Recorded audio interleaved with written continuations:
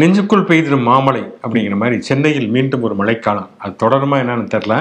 ஆனா 2 மாதங்களாக வெப்பத்தால் வெயிலால் புழுங்கி தவித்த மக்களுக்கு நைட்டு முழுக்க ஒரே அடியோ அப்படின்னு அடிச்சு காலைல ஸ்கூலுக்கு லீவ் விட்டு பயம் வந்துருச்சு. உண்மையாவே நைட் எந்திரிச்சு பார்த்தோன்னே ஐயோ இல்லை இப்படி பெய்யுது அப்படின்னு சொல்லிட்டு சேவ் சென்னை நவ் அப்படின்னு சொல்லிட்டு ஏதாவது இந்த ட்விட்டோட ஹேஷ்டேக்காரங்களுக்கு மட்டும்தான் வந்து கொஞ்சம் மழை பெஞ்சால பயம். இதுல இன்னொரு பயம் என்னென்ன, சென்னையை பொறுத்த வரைக்கும் இங்க ஒரு 4 தூத்தல் தான் தூரி இருக்கும். டிவியில முழுக்க ஃபிளாஷ் நியூஸ் போட்டுருவாங்களா சென்னையில் பலத்த மழைன்னு.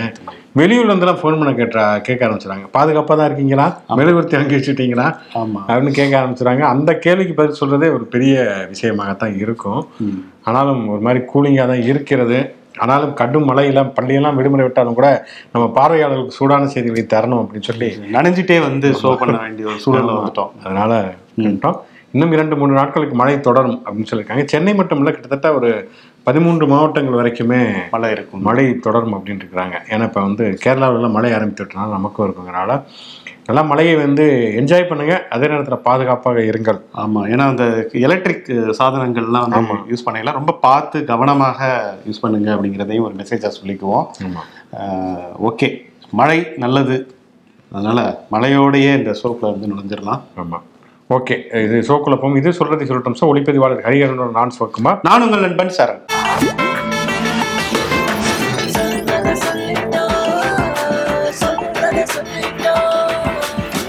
2021ஆம் ஆண்டுக்கான காந்தி அமைதி விருது அது ஒருத்தவங்களுக்கு கொடுத்துருக்காங்க.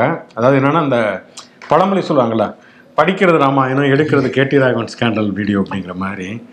அப்படி பழமொழி இல்லை, புதுமொழி இருந்தாலும் வந்து பிஜேபிக்காக உருவாக்கப்பட்ட புதுமொழி. படிக்கிறது ராமாயணம், இடிக்கிறது பெருமாள் கோயில் அப்படிங்கிற மாதிரி.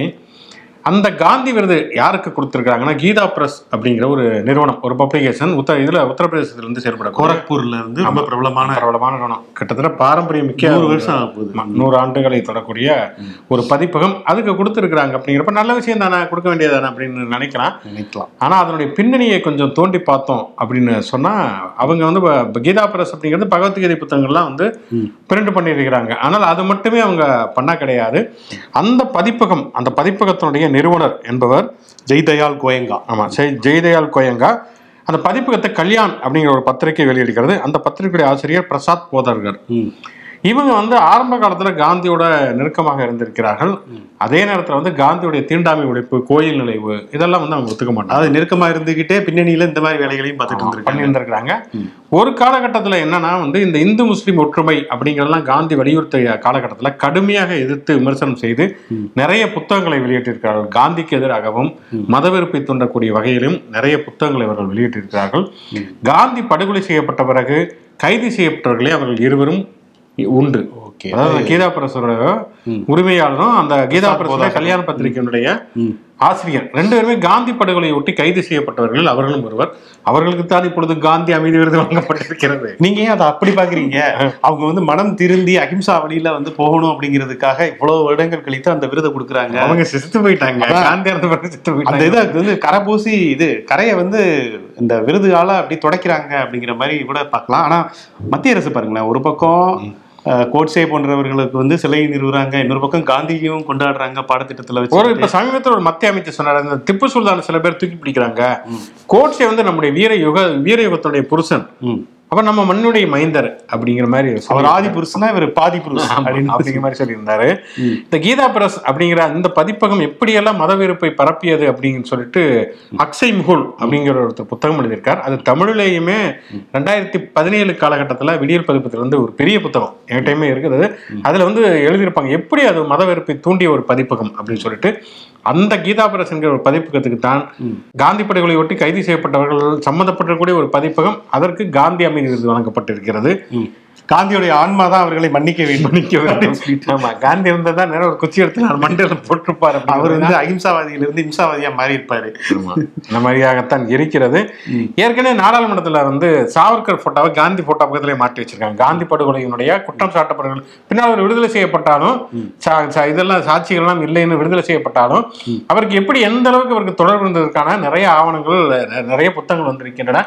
அப்படிப்பட்ட சாவர்கரை வந்து போட்டோ வந்து காந்தி போட்டோ பக்கத்திலே மாட்டி இந்த சீமான் வந்து பரமக்குடி பக்கத்துல இந்த இமானுவேல் சேகரனாரும் தேவர் படத்தையும் வந்து ஒன்னா வச்சு திறந்து வச்சாங்க. அது மாதிரி அங்க அவங்கன்னா இங்க இவங்க அந்த மாதிரி இப்ப வந்து அதே மாதிரி வந்து கீதா பிரஸ்க்கு காந்தி அமைதி கொடுத்துருக்காங்க. இந்த கபாலில ரஜினி சார் மாதிரி இன்னும் என்னெல்லாம் நம்ம பார்க்க ஆமா அப்படிங்கிற மாதிரியானதான் இருக்கிறது. இப்படியே போச்சுன்னா அப்படிதான் ஆகும் போல இருக்கிறது.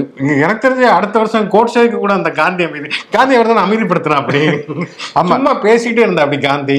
அதனால வந்து அவருடைய ஆன்மா பிரிஞ்ச உடனே இவருடைய ஆன்மாவும் வந்து கூலாந்து விட்டது. சும்மா பேசிக்கிட்டே இருந்த மனுஷன் அவருக்கு உடம்பு சரியில்லாத நேரத்துல அது வேற ஏற்கனவே ஒருத்தவங்க உருட்டிட்டு இருக்காங்க வட மாநிலத்துல. ஆக்சுவலி அவர் சுடவே இல்லை அப்படின்னு அவர் வந்து அங்க தற்கொலை பண்ணிட்டாரு. அவரே குறுக்க போயிட்டாரு அப்படின்லாம் அவரை சொல்றாங்க. அவர் வந்து சுட்டது குறி வைத்தது அவருக்கல்ல, பயமுறுத்துறதுக்கு தான். ஆனா அவர் வந்து துப்பாக்கி சூடு பயிற்சி எடுத்தப்ப போய் நெஞ்சில வாங்கி தெரியாம சைட்ல குறுக்குல போயிட்டாரு அப்படின்னு சொல்லியா. அப்படிதான் இப்ப குஜராத்ல வந்து ஒரு பெரிய இனக்கலவரம் நடந்தது. பார்த்தோம்னா வந்து மாசம் ஒரு 35 பேரை விடுதலை பண்ணிட்டு இருக்காங்க. அது என்ன கணக்குன்னு தெரியல. முந்தானத்து ஒரு 35 பேரு. அப்ப அவ்வளவு பேர் வந்து படுகொலை செய்யப்பட்டாங்களே. எல்லாருமே வந்து ஒரு கூட்டு தற்கொலையில ஈடுபட்டு செத்து போயிட்டாங்களா, மருந்து குடிச்சு வாங்கி செத்து போயிட்டாங்களா என்னங்கிறது நமக்கு தெரியல. ஒரு எம்பி ஜாப்ரிங்கிற ஒரு காங்கிரஸ் எம்பி எல்லாம் கொடூரமான அவங்க வீடுகள்ல வந்து அடைக்கலம் தேடி வந்தவர்கள் எல்லாம் சேர்த்து ஒட்டுமொத்தமாக கொளுத்தினார்கள். பெஸ்ட் பேக்கரி வழக்கு, அப்புறமேல அந்த பில்கிஸ் பானு அவங்கள பாலியல் வன்முறை செய்த வழக்கு எல்லாருமே விடுதலை பண்ணி கொண்டே இருக்கிறார்கள். இன்னைக்கு வரைக்கும் பாபர் மசூதி இடிப்பு வழக்குல ஒருத்தர் கூட வந்து குற்றவாளியாக வந்து அவங்க மேல வந்து இது வரைக்கும் சட்ட நடவடிக்கை கிடையாது. அதுக்கப்புறம் தீர்ப்பெல்லாம் வந்து ராமர் கோயிலே திறக்க போறாங்க. அது சரியா தப்பாங்கிறது வேற விஷயம். ஆனா இப்ப இப்படி யார் தான் இடிச்சா இப்படி அந்த மசூதி தானே விழுந்துருச்சா? ரொம்ப வயசாயில அடுத்து ஒரு 50-60 வருஷம் கழிச்சு 100 வருஷம் வந்து வரலாறு பேசையில இப்படி ஒரு சம்பவமே நடக்கல. அங்க வந்து யூகங்கள்ல தான் இடிஞ்சதாகவும் இப்படி வந்து நடந்ததாகவும் அப்படின்னு மசூதி இருந்ததாகவும் இடிந்ததாகவும் சொல்லப்படுகிறது. அப்படியெல்லாம் கிடையாதுன்னு சொல்லிடுவாங்க. எழுதப்படுவதற்கான ஒருவேளை அவங்களுக்கும் காந்தி அமைதி கொடுப்பதற்கும் வாய்ப்பு இருக்கிறது. கரசேவர்கள். ஆமா. ஆனா இவ்வளவு நம்ம சிரிச்சுட்டு பேசினா கூட உண்மையிலே ரொம்ப வேதனைக்கு அளிக்கக்கூடிய வெட்ககரமான ஒரு செயல் தான். ஆனா இதை பற்றி பேசுவதற்கோ விவாதிப்பதற்கோ கூட ஒரு பெரிய அளவில் வந்து ஒரு இன்டலெக்சுவல் தரப்பு இல்லைங்கிறது வருத்தத்தை அளிக்கிறது. கண்டிப்பாக இது குறித்து இப்போ இது வந்து விடுதலை சிறுத்தைகளுடைய பொதுச் செயலாளர் எம்பியாக இருக்கக்கூடிய ரவிக்குமார் அவருமே வந்து ஒரு எழுத்தாளர் அப்படிங்கிற அடிப்படையில் அவர் ஒரு அறிக்கையுமே வெளியிட்டிருக்கிறார். இந்தியா முழுக்கவே ஓரளவுக்கு ஜனநாயகத்தை நம்பிக்கை உள்ள எல்லாருமே அதுக்கான கடும் கண்டனத்தை தெரிவிக்க வேண்டும் அப்படின்னு சொல்லி. நிச்சயமாக செந்தில் பாலாஜி வழக்கை பொறுத்த வரைக்கும் அமலாக்கத்துறை ஒரு தீவிர ஆர்வம் காட்டுகிறது. அவர் ஏற்கனவே அவர் கைது செய்யப்பட்டிருக்கிறார். நீதிமன்ற காவலில் இருக்கக்கூடாதுன்னு அவர் போட்ட மனுவெல்லாம் வந்து தள்ளுபடி பண்ணிட்டாங்க. ஜாமீன் மனுவுமே தள்ளுபடி பண்ணிட்டாங்க. நீதிமன்ற காவலில் தான் இருக்கிறார். அதே நேரம் அவர் வந்து மருத்துவ சிகிச்சை மேற்கொள்ள வேண்டும், பைபாஸ் சர்ஜரிக்காக அப்படின்னு சொல்லிட்டு. அமலாக்கத்துறையை பொறுத்த வரைக்கும் என்னன்னா, நீங்கள் நீதிமன்ற காவலில் விசாரணை அதெல்லாம் சொன்னீங்கன்னா கூட அவரை போய் நாங்கள் வந்து அணுகுவதற்கே முடியவில்லை. முதல் நாள் போனப்பயுமே வந்து அந்த ஃபார்மாலிட்டிக்கே நேரம் முடிஞ்சு போயிடுச்சு, நைட் ஆயிடுச்சு. அதுக்கப்புறம் எப்போ போனாலும் டாக்டர் இருந்துகிட்டே இருக்காங்க. இதெல்லாம் அநியாயம். ஒருத்தர் பைபாஸ் சர்ஜரி பண்ணணும், டாக்டர் இருந்துகிட்டே இருக்கணுமா அப்படிங்கிற ரேஞ்சுக்கு நாங்கள் எப்போதான் போய் அவரை வந்து விசாரணை பண்றது அப்படின்னு சொல்லிட்டு இப்போ ஆக்சுவலாக காவேரி மருத்துவமனைக்கு மாற்றினதை அதையும் சேர்த்துமே அவங்க எதிர்ப்பு தெரிவித்திருக்கிறார்கள். இப்போ சுப்ரீம் கோர்ட்டுக்கு மேல்முறையீடு போயிருக்கிறாங்க. ஏன்னா உயர்நீதிமன்றங்கிறது இவங்களுக்கு அதாவது அந்த நீதிமன்ற காவல் கொடுத்து விட்டாலுமே கூட விசாரணைக்கு போதுமான அளவுக்கான ஒரு வாய்ப்பை உருவாக்கி தரவில்லை அப்படிங்கிறனால உச்ச நீதிமன்றத்துக்கு இப்ப மேல்முறையீட்டு வழக்கு போயிருக்கிறார்கள். அமலாக்கத்துறை அதுவுமே அவசர வழக்காக விசாரிக்க வேண்டும் இதை உடனடியாக அப்படின்னு சொல்லியிருக்காங்க. ஆனா நீதிமன்றம் கொஞ்சம் பொறுமை காருங்க, இவ்வளவு அவசரம் கூடாது, இவ்வளவு அவசரம் எல்லாம் தேவையில்லை, விசாரிப்போம் அப்படின்னு சொல்லிட்டு 21ஆம் தேதி புதன்கிழமையை ஒத்தி வைத்திருக்கிறார்கள். அதுக்கப்புறம் தான் சொல்லுவாங்க அப்படிங்கிற மாதிரி தெரியும். இதுக்கிடையில பைபாஸ் சர்ஜரி பண்ணிட்டாங்கன்னா அதுக்கப்புறம் பெட் ரெஸ்ட் வேற இருக்க சொல்லிடுவாங்க. வேறு வந்து இப்போ பைபாஸ் சர்ஜரி ஒருத்தர்லாம் வந்து பாஜக இருந்து ஒருத்தர் உறுப்பினர் ரிப்போர்ட் இருக்காரு, இதை வந்து லைவ் செய்யக்கூடாது அப்படிதான். அப்பெல்லாம் வந்து என்னென்ன கேட்டிருந்திருக்கலாம் இவங்க. அப்பெல்லாம் யாருமே எதுவுமே கேட்கவே இல்லை.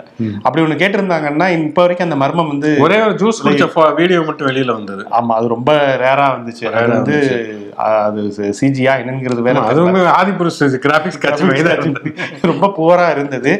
சரி, ஓகே, கேட்க வேண்டியது இப்படி ஒரு கடமை ஆயிடுச்சு. அமலாக்கத்துறை வந்து அந்த ஒரு நாள் வேற போயிருச்சா, ஒரு வாரம் தான் இருக்கு. என்ன மாதிரியான விசாரணைகள் பண்ண? 28ஆம் தேதி வரைக்கும் தான் நீதிமன்ற காவல் அப்படிங்கிறதுனால 21ஆம் தேதி இவங்க விசாரிச்சு அன்னைக்கே சொல்லுவாங்களான்னு தெரியல. அதுல ஒரு 2-3 நாள் எடுத்துட்டாங்கன்னா மீதி ஒரு 4 நாட்கள் தான். ஆனா இவங்க திமுக தரப்புல இருந்து தொடர்ச்சியாக சொல்லுதுன்னா 17 மணி நேரம் ஏற்கனவே நீங்க விசாரணை நடத்திருக்கிறீங்க, அதுல எல்லாம் கிடைக்காத ஒரு விஷயத்த நீங்க என்னத்தை தனியா எடுத்து என்ன பண்ண போறீங்க அப்படிங்கிற கேள்வியுமே முன்வைத்திருக்கிறார்கள்.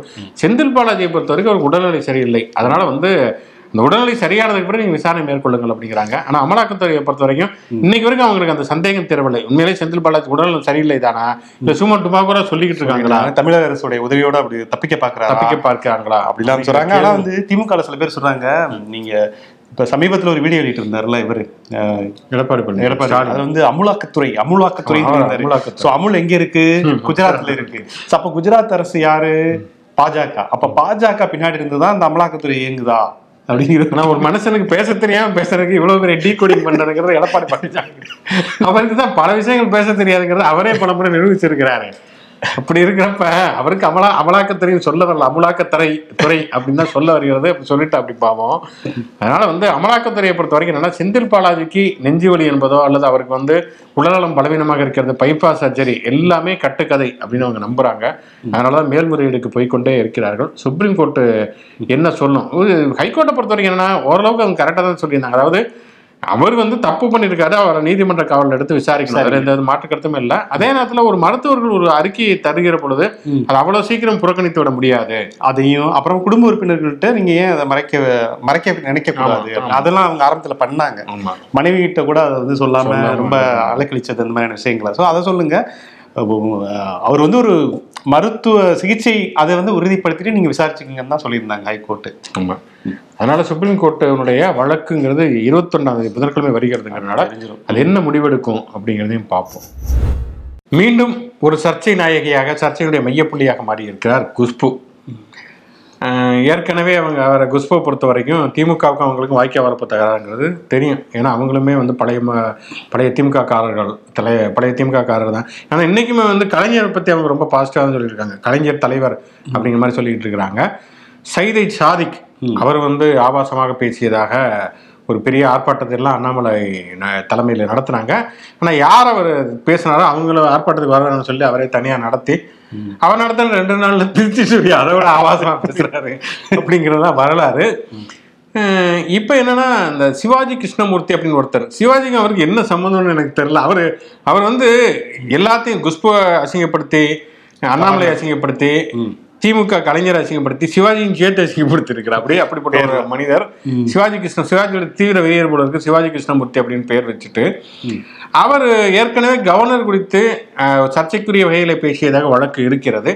அப்படி இருக்கக்கூடிய நேரத்தில் கலைஞர் பிறந்தநாள் விழா பொதுக்கூட்டம், கலைஞர் என்ன சாதனை பண்ணியிருக்கிறாரு அதை மட்டும் தான் பேசியிருக்கணும். அதை பேசியிருக்கணும். அவர் அரசியல் இலக்கியம், கலை எல்லாவற்றிலையும் பண்ணியிருக்கிறார். அதை பத்தி பேசியிருக்காங்க. ஒரு திமுக காரர் அப்படிங்கிற அடிப்படையில சம்பந்தம் இல்லாமல் என்னென்னமோ பேசியிருக்காரு. குஷ்புவை பற்றி பேசினா ரொம்ப ஆபாசமாகவும் அநாகரிகமாகவும் இருந்தது. குஷ்பு பற்றி மட்டும் இல்லை, அண்ணாமலை பற்றி, நிறைய பேரை பற்றியும் ரொம்ப கவர்னருடைய தாயார் அப்படின்னு சொல்லிட்டு அது ஒரு பெரிய பட்டியலாகவே போயிடுச்சு. ஆமாம், ரொம்ப அநாகரிகமாகவும் ஆபாசமாகவும் அவர் பேசியிருந்தார். இது யூடியூப்ல வந்து முழுக்கவே வைரலானதை தொடர்ந்து குஷ்பு ஒரு கண்ணீர் பெட்டி கொடுத்திருந்தாங்க. வந்து இது ரொம்ப தப்பான ஒரு விஷயம். ஏன் வந்து முதல்வர் வந்து கண்டிக்கவே இல்லை? இப்படி பெண்களை வந்து பொதுவெளியில வந்து ஆபாசமா பேசுறது சரியான ஒரு விஷயமா?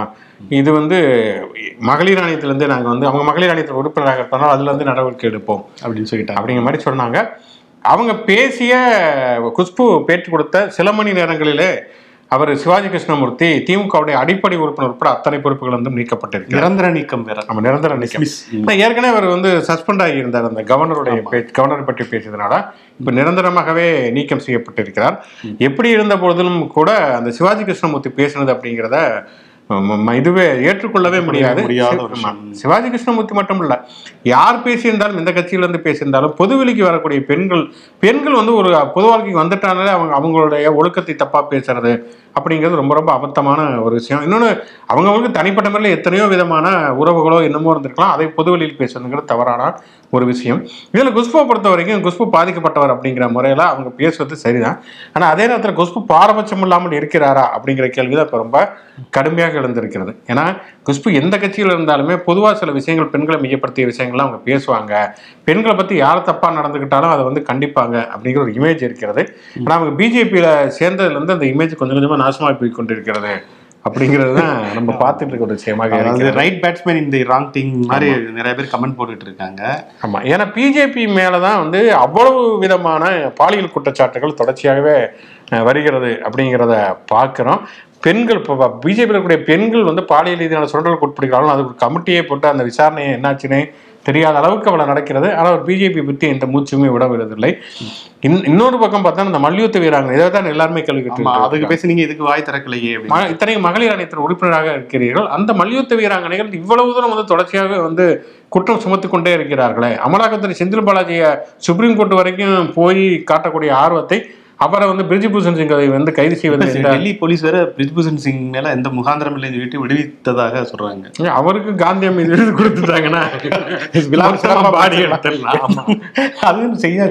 செஞ்சாலும் செய்வாங்க. அப்ப ஏன் குஷ்பு இதை கேட்கவில்லை அப்படிங்கிற கேள்வியுமே இருக்கிறது. இன்னொன்னு பார்த்தோன்னா, இந்த சிவாஜி கிருஷ்ணமூர்த்தி குஷ்பு சர்ச்சையை ஒட்டி ராதாரவி பேசிய ஒரு வீடியோவுமே வெளியாகி இருக்கிறது.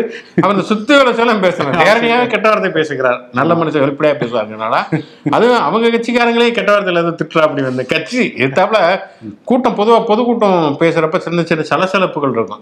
சில பேர் வந்து ரொம்ப பொறுமையா அதை வந்து ஹேண்டில் பண்ணாங்க. சில பேர் வந்து கோவமா கூட பேசுவாங்க. அது அவருடைய ஸ்டைல். ஆமா, ஆனா கோவமா பேசலாம், ஆனா வந்து கொடூரமா பேசக்கூடாது. அவ்வளவு கேவலமாக அவர் பேசியிருக்கார். இது மட்டும் இல்லை, எப்பயுமே அவர் அந்த மாதிரியானதான் பேசியிருக்கிறாரு. நயன்தாரா அவர் திமுக இருந்தப்ப நயன்தாராவை பற்றி மிக மோசமானவர்களை தனிப்பட்ட முறையில் விமர்சித்தாரு. அப்படிங்கிறதான் திமுக விட்டு நீக்கப்பட்டார். நீக்கிறவரை பிஜேபியில் சேர்ந்தது அண்ணாமலை. ஆனா அவர் வெளியில வந்து பெண்களை பத்தி ஆபாசமா பேசினா கையை வெட்டுவேன். அண்ணாமலையே ஒரு ஆடியோல வந்து பேசியிருக்காரு தெரியுமா? ஒரு பெண்ணை இறைவர் வைத்திருந்தார்கள் சொல்லிட்டு ஏதோ ஒரு இதுல பேசியிருக்காரு. மைக் ஆஃப் பண்ண மறந்துட்டாரு. அதே எடுத்து ஷேர் பண்ணிட்டு இருக்காங்க. அவர் மோடி அமித்ஷாவை அக்யூஸ்ட் அப்படின்னு சொல்றன்னு வச்சுங்களேன். வந்து ஆக மொத்தம் பொது வாழ்க்கையில பொது மேடைகளை நாகரிகம் காக்க வேண்டும், பெண்கள் குறித்த அவதூறுகளை பரப்பக்கூடாதுங்கிறது எல்லா கட்சிக்குமே பொருந்தும். முதல்ல வந்து குஷ்பு வந்து உள்கட்சியில அதுக்கு எதிரான போராட்டத்தை தொடங்கணும். அதுவுமே மகளிர் ஆணையத்தின் உறுப்பினராக இருக்காங்க அப்படிங்கிற அடிப்படையில அதை தொடங்குவது அப்படிங்கிறதா ஒரு சரியான ஒரு விஷயம். சொல்றீங்க, இப்படி செஞ்சாங்கன்னா இன்னொரு கட்சிக்கு அவங்க தாவ வேண்டிய ஒரு சூழல் வரும். அது எப்போ வேணாலும் நடக்கலாம் தானே. அதுக்கு அவங்க ரெடியா 2020 தேர்தல் முடிஞ்ச பிறகு என்ன நடக்குங்கிறது தெரியாது. இல்லை, எந்த கட்சிக்கு போனாலும் அவங்க திமுகவுக்கு திருப்பி வந்தாலும் சரி, காங்கிரஸுக்கு போனாலும் சரி, எந்த கட்சிக்கு போனாலுமே சரி, சொந்த கட்சிக்காரர்கள் அப்படி நடக்கிற பொழுதும் கூட அவர்கள் பாரபட்சம் இல்லாம பேசினா ஒரு சில விஷயங்கள் அவங்க பண்ணியிருக்கிறாங்க. ஆனா தொடர்ச்சியாக அவங்க பண்ணணும் அப்படிங்கிற ஒரு விஷயத்த நம்ம வலியுறுத்துவோம். ஆமா. நிகழ்ச்சியின் கடைசி செக்மெண்ட் தேதி சொல்லும் செய்தி.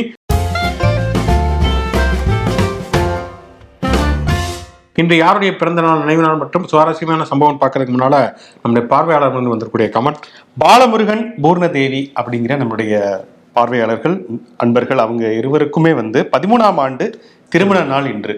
ஸோ அதனால வந்து நம்முடைய டீம் சார்பாக அவர்களுடைய பாலமுருகன் மற்றும் பூர்ணாதேவி இருவருக்கும் நம்முடைய மனநாள் வாழ்த்துக்களை தெரிவித்துக் கொள்கிறோம். ஓகே, இன்னைக்கு செலிபிரிட்டின்னு பார்த்தோம்னா ஆங் சான் சூகி அவங்களுக்கு இன்னைக்கு பிறந்த நாள். மியான்மர். ஆமா, மியான்மர்ல ஜனநாயகத்திற்காக போராடியவர். ஆனால் இன்னைக்கு அவங்க மேல அவ்வளவு வழக்குகளை, ஊழல் வழக்கு, அவ்வளவு தண்டனைகளுமே அந்த நீதிமன்றமே உறுதிப்படுத்தி அவ்வளவு தண்டனைகள், கிட்டத்தட்ட அவங்களுக்கு நிறைய வயசாயிடுச்சு. வாழ்நாள் முழுக்க அவங்க சிறையில் இருக்கிற மாதிரியான தண்டனை. ஏற்கனவே அவங்க வீட்டு காவலில் தான் இருந்தாங்க. அதுவே 15 வருஷம் வீட்டு காவல். இப்ப வேற வந்து நிறைய தண்டனைகள் இந்த மாதிரி விஷயங்கள். கிட்டத்தட்ட நெல்சன் மண்டேலாவை பீட் பண்ணிடுவாங்க போல இருந்துருவாங்க. ஆனா அவங்க மேலேயுமே ஒரு விமர்சனம் என்னதுன்னா, ஆங் சான் சூகி பொறுப்புக்கு வந்திருந்த பொழுது அந்த இஸ்லாமியர்கள் இருக்காங்களா மியான்மர், ரோஹிங்கியா இஸ்லாமியர்கள், அவங்க மீதான தாக்குதல் குறித்து அவங்க எந்த விதமான விமர்சனங்களும் வைக்கவில்லை என்கிற குற்றச்சாட்டுமே இருக்கிறது. இருந்தாலும் ஒரு நெருக்கடியான ஒரு நாட்டில் அவங்க வாழ்றாங்க அப்படிங்கிறப்ப இவ்வளவு தூரம் ஜனநாயகத்துக்காக குரல் கொடுத்தாருங்கிற அடிப்படையில் சூகி மதிக்கப்பட வேண்டியவர். கண்டிப்பாக அவருக்கான நீதி கிடைக்கணும் அப்படின்னு சொல்லி விரும்புவோம். அதே மாதிரி ராகுல் காந்தி இன்றைக்கு பிறந்தநாள். உண்மையிலேயே ராகுல் காந்திக்கு பிறந்த நாள்னு எனக்கு ஆச்சரியமாக இருந்தது. ஏன்னா வந்து மற்ற கட்சிக்காரங்கள்லாம் பயங்கரம் ஆர்ப்பாட்டமாக கொண்டாடுறாங்க. காங்கிரஸ் என்ன பண்ணுவாங்க, எங்கேயுமே எந்த விதமான வாழ்த்து எதுவுமே இல்லை. ட்வீட்ல திறந்ததுக்கு பிறகு ராகுல் காந்தி ட்வீட்ல திறந்த பிறகு நிறைய பலூன் பறந்தோன்னா உண்மைதான், ஓகே அவருக்கு பிறந்த நாள் அப்படின்னு சொல்லி. ஆக்சுவலி இங்க இருக்கக்கூடிய தலைவர்கள் என்ன நினைச்சிருப்பாங்கன்னா, ஒரு அடுத்த வாரம் அல்லது அடுத்த வாரம் விழாவை கொண்டாடிடுவோம், பிறந்த நாள் விழாவை நினைச்சிட்டு இருப்பாங்க. வணக்கம் சாப்பிட்டு சாவாசமா கொண்டாடுவோம் அப்படிங்கிற மாதிரி. ஓகே, அதனால ராகுல் காந்தி இப்ப சமீப காலமாகவே வந்து ஒரு துடிப்பான ஒரு இளம் தலைவராக இருக்கிறார். நாம் வெறுப்பின் கடைகளை மூட வேண்டும், அன்பின் கடைகளை திறக்க வேண்டும் அப்படிங்கிற தொடர்ச்சியாக வலியுறுத்திக் கொண்டிருக்கிறார். அரசியலுக்கெல்லாம் அப்பாற்பட்டு உண்மையை பல நல்ல விஷயங்களை பன்மைத்துவத்தை தொடர்ச்சியாக பேசக்கூடியவராக இருக்கிறார் ராகுல் காந்தி அவர்களுக்கு நம்முடைய இனிய பிறந்த நாள் வாழ்த்துக்கள். சல்மான் ருஷ்டி, எழுத்தாளர் சல்மான் ருஷ்டி பல சர்ச்சைகளில் சிக்கியவர். நாவலுக்காக மரண தண்டனை விதிக்கப்பட்டவர். பிறகு வெவ்வேறு நாடுகளுக்கு நாடு கடத்தப்பட்டவர்.